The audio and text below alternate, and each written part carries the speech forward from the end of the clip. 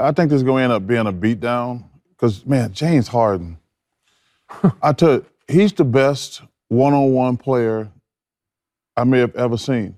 Now, he's not as good as Michael and Kobe. I don't want people to think I'm going crazy. But as far as the way he shoots, because those guys weren't great three-point shooters, he can even make a three anytime he wants to. He can get to the basket anytime, and he's a great free throw shooter. But I'm just telling you, the way the game is called today, he's the best one-on-one player I've ever seen. And Brooklyn, with Durant scoring 19, Harden scoring 17, Kyrie with 23. With this, on this. Yeah. James Harden's a great one-on-one player. We're not going to debate that, but You say the dumbest thing sometimes. Hey, you got to give Charles some credit, man, because at least he makes definitive statements, or he'll put his name on something, even if you don't agree with it and it's outlandish, because so many of these talking heads and media people, right, they don't want to put their name on anything. They just want to ride the fence. Oh, maybe he will, maybe he won't. You know, at least Chuck will give us something to talk about, whether we're scoffing at him or not. But it got me to thinking about Harden. How would he have played before the three-ball era? The 90s. You hear people say Steph wouldn't have been a star. Maybe.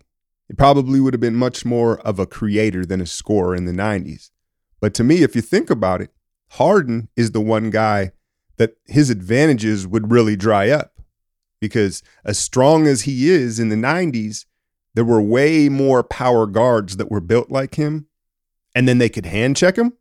So you're taking away the three ball and a lot of the flopping. I don't know, man. And look, I'm not trying to hate. I tend to believe that if you're great now, you would have adapted and found a way to be great then. I'm just curious what James Harden would have looked like in the 90s as a traditional two guard. But as far as Chuck's comments go, yeah, he is the best one-on-one guy this generation. To me, I think the part that goes overlooked is the mental aspect of it, because it really takes a different type of dude to be comfortable playing the way he does. Not necessarily this Brooklyn version. This Brooklyn version isn't that, but like in Houston, that's different, man. And not just like the talent of it, but just mentally being comfortable having the ball that much and at that pace was annoying as a Warrior fan, but also fascinating, just objectively from someone who hoops. This is The Hezzy, episode 78, June 1st. Brought to you by basketballgods.net. Wizards, Sixers. Joel Embiid catches himself trying to do things big shouldn't do. The playoffs always become a war of attrition, and here we are sitting, and that's really the topic for today and moving forward. And it's just what it happens, and you're noticing the trend of bigs going down. Anthony Davis, now Joel Embiid. And Joel, like everyone, your strength is your weakness. And I heard them talking during the telecast yesterday about how he is the most complete big man. He can do it all, right? His toolbox is full. And because he has all these tools, you see him wanting to use all of them. He doesn't keep it simple. He was driving, he got too far under the basket, and he leaned back and tried to finish like you would see a smaller player do, like a guard would do, and he takes a bad fall. He got up, he came up and down the court, and he left the game and went to the locker room, and this happens often, right? I thought it was maybe just one of his in-game stink bombs, you know, the IBS theory. But it turns out, no, he's not returning to the game. He's hurt the knee. I saw a doctor on Twitter compare it to Wiseman's fall. He said it's most likely an MCL sprain or maybe a meniscus. Now, this is going to sound really cold right now, but if I'm Philly, I trade him this summer. I trade him this summer while he's still viewed as a franchise player, because this is who Joel is. What if the Warriors offered Wiggins, Wiseman, and one of these lottery picks for, say, Embiid and George Hill? That fits salary-wise. Now, of course, you're like, I see what you're doing, Al. I see what you're doing.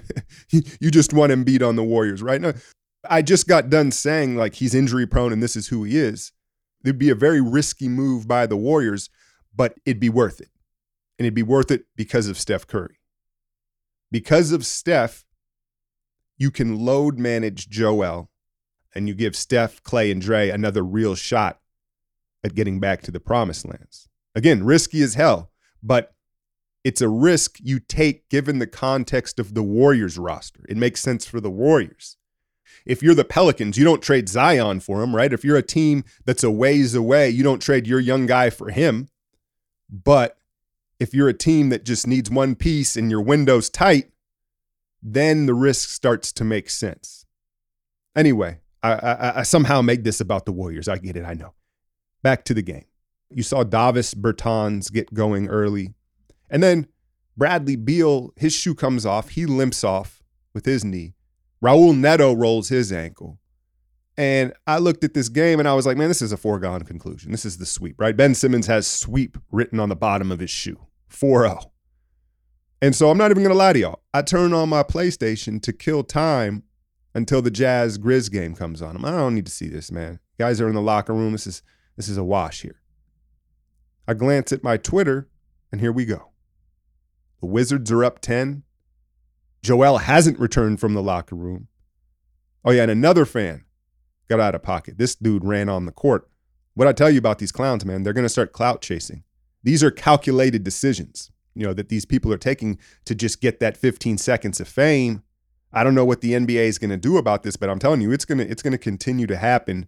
Maybe they should start tasing these fools, I was thinking, right? Because a couple of these dudes shit themselves live on TNT at midcourt. I don't know, might think twice about that type of exposure and clout. But yeah, man, like, again, it's easy to kick the Sixers right now. One of the differences I think between the Sixers team and this Bucks team is killer instinct. I think the Bucks have shown far more killer instinct. Obviously, they swept Miami and took care of business. Obviously, they're more healthy, right? Joel doesn't go down, and maybe I'm not singing this tune, but even before he went down, you just got the sense that the Sixers were a little bit too comfortable. Down the stretch, you saw Ben Simmons. I'll at least give him credit for this. He kept a good poker face, right? Ben Simmons did not show that it was bothering him, right? And he still, it still worked, right? Is he shooting 25% from the free throw line in the series? But maybe this is the series that takes a terrible turn for the Sixers, and Ben finds himself in this situation the rest of it. Maybe it's the tipping point for him. Maybe he will finally this offseason switch hands, at least at the free throw line. Be like, all right, if I cost my team a series, or he feels this several more times late in games, he's like, all right, enough's enough. I got to do something about this. Because he hasn't up until this point. Maybe it's a positive thing, big picture for Ben Simmons. But again, he kept a good poker face, but the strategy worked for Scotty Brooks and the Washington Wizards. We need to talk about Russ's stat line, though. 19 points, 21 boards, 14 assists. Wait for it. On 3 of 19 shooting. This guy's something else, man. 3 of 19 shooting, he puts up that stat line. Look, Russ will never make my Mount Rushmore of guards, the super elite guards, the Stephs, the Magic Johnsons, the Isaiah Thomases. I'm just not going to put him there. Personally, I know it's very subjective. But he might be the most competitive player I've ever seen. And that stat line kind of shows it for you. You don't even need to see it. Like 3 of 19 shooting, and the dude had a monster triple-double out of it. Oh, yeah, and they won the game. So it's just, Russ almost belongs in his own category, right? He's an alien. Rui Hachimura, huge game for him. What did he have? 21, and then he hits the dagger 3 as well. But it was him and Robin Lopez that were really the difference, right? Robin, once Joel was out there, he really got to Eaton with that clear out hook move. Man, that shit. It might be the ugliest good shot that's going right now, if you want to call it a shot, right? The thing that I'm fascinated with is he's allowed to clear out with the off arm, right? He clears a ton of space. Like I don't know, it's past 90 degrees the way he clears out with the off arm, and then the angle in which he shoots the hook is you just don't know where it's almost like a scoop shot. It can come from any angle. Pause. It's fascinating to watch. You saw the Wizards avoid the sweep. And again, I hate to have to play doctor and talk about these injuries, but it is what it is. You have to imagine with Joel's history, he's probably not going to play the rest of the series, right? If he has some sort of sprained knee, you imagine he's done for at least this series. All of a sudden, the Sixers go from sitting pretty atop the East to a code red because we just got done talking about Russ and his alien-like tendencies. You don't want to give him a glimmer of hope. So you're saying there's a chance. I don't know, man. That's all of a sudden, it's crazy how one play can change a series, and they pulled it out here. So now I think that they can escape this series, but you look moving forward, a young, healthy, confident Hawks team. Now, all of a sudden, there seems to be a path for Trae Young to have his young Hawks playing in the conference finals. Crazy. First quarter looked like offensively you guys had a terrific flow, but probably not thrilled from a defensive standpoint. Ja Morant's got to be a load to try to contain in the paint. Yeah, he's getting in there. We're making him shoot floaters. Unfortunately, he's pretty good at that shot. I think if we can get a few more contests, they're running it at us in transition. Clearly, that's something that is a priority for him. So we've got to get back and show him more of a crowd so he can't get into the lane early in transition. That was Quinn Snyder, coked up out of his mind at the start of that Jazz game. The audio may not do it justice. You had to see him. You had to see the rapid eye movement going on with this dude, man. I've heard rumors of this. I've had an OG that I was talking to one time at a basketball court who grew up in Washington and said, Quinn loves that booger sugar, right? And it shows. It shows, man. But to be honest with you, during the telecast, I got tired of them kind of highlighting the good old boy network between he and Jenkins. Tyler Jenkins got an internship with Greg Popovich and the Spurs through a family friend. Okay. NBA, you might not want to highlight that considering the sensitivities around the hirings of coaches. Just saying. Jaren Jackson Jr. finally came alive.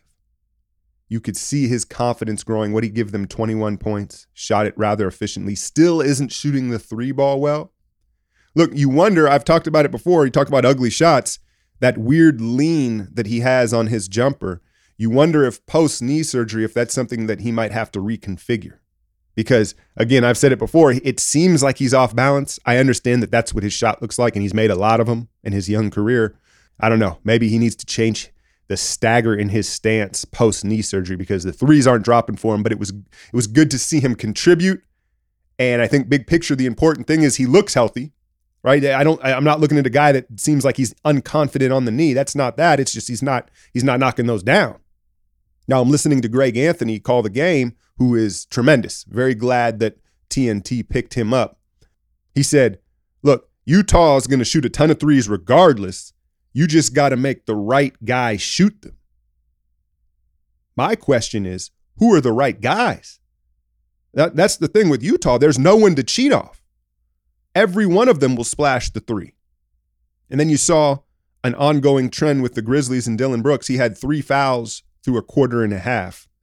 And I think that this is just going to plague Dillon his entire career, if you want to be honest, because I just think it's who he is.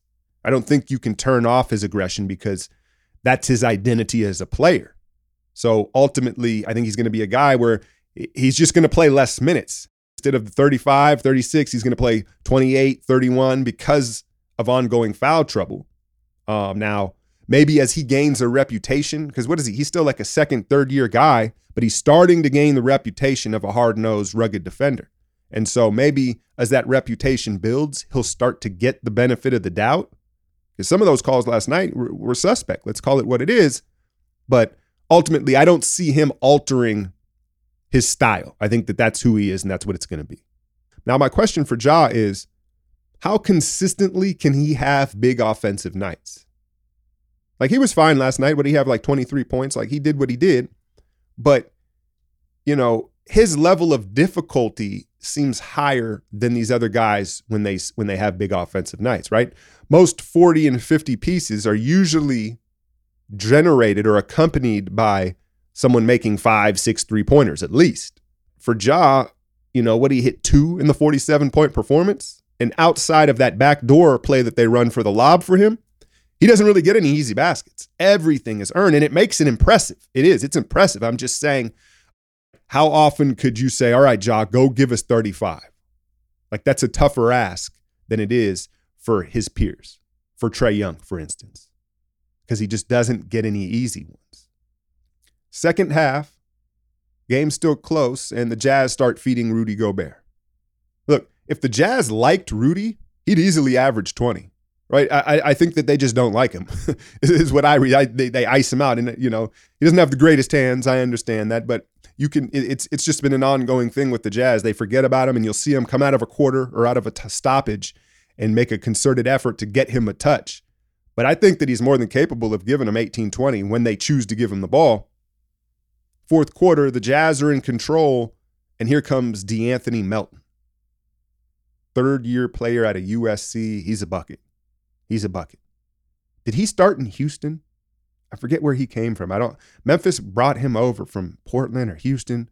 He's got a little bit of CJ McCollum to his game. He reminds me of CJ in a ways, maybe a little more athletic, but, bag not as big. Whose bag is as big as CJ's, though? So he gave them a shot. What do you have? 15 points in the fourth quarter. But what you're seeing is Memphis just shows their youth late. And they don't really have a veteran. I guess it's Valanciunas, but he's a big, so he can't really control things late in games. And that's the difference, because Memphis, they've battled, they've fought, and they've given themselves a chance in almost all these games. But again, they're falling apart late. And the only way to get that experience is to go through it. And that's what they're going through. So, the Jazz take a commanding 3-1 lead. But I think overall, really good season for Memphis, for them to get into the playoffs and, again, get some of this experience. The only adjustment that I think they could do is, I think you go to Melton, right? You saw the way he was cooking. Desmond Bane had taken some of his minutes. Some of it was Slow-Mo's minutes. But I think he's just far more dynamic. You may be sacrificing some size and some defense, but at this point, I think that Tyler Jenkins and this Grizzlies team, they're going to have to match firepower with this Jazz team. You're probably not slowing them down anyway. You might as well put the more dynamic offensive weapon on the floor, and that's DeAnthony Melton. Did y'all see the Kyrie backlash for stomping on Lucky at midcourt? Right? So the other day, he went to midcourt and he stomped on the Celtics symbol. You saw some former Celtics take issue with that. Big Baby got on social media trying to act tough. That's hilarious, right? KD let him know it was. Kevin Garnett spoke up and said it was disrespectful. And here's the thing. Those two guys were treated like royalty in Boston because they won a chip. And I get it. They've got Celtic pride. But this is kind of bigger than that, right? And I think that if they had stuck around in Boston a little bit longer and weren't as winning as much, they might have a different view on what Kyrie is saying and doing. Just saying. Tonight, we get one step closer to Brooklyn-Milwaukee, as I think we all expect Brooklyn to close out this series against Boston. Not sure if Kemba will go. Remember, he had the bruised knee, did not play in the last game. And then we've got two huge Game 5s. Portland, Denver, Los Angeles, Phoenix. As of this recording right now, as far as I know, there will be no Anthony Davis. And so this is the chance for the Suns to take control of this series. This is The Hezi, brought to you by basketballgods.net. I'm out, y'all.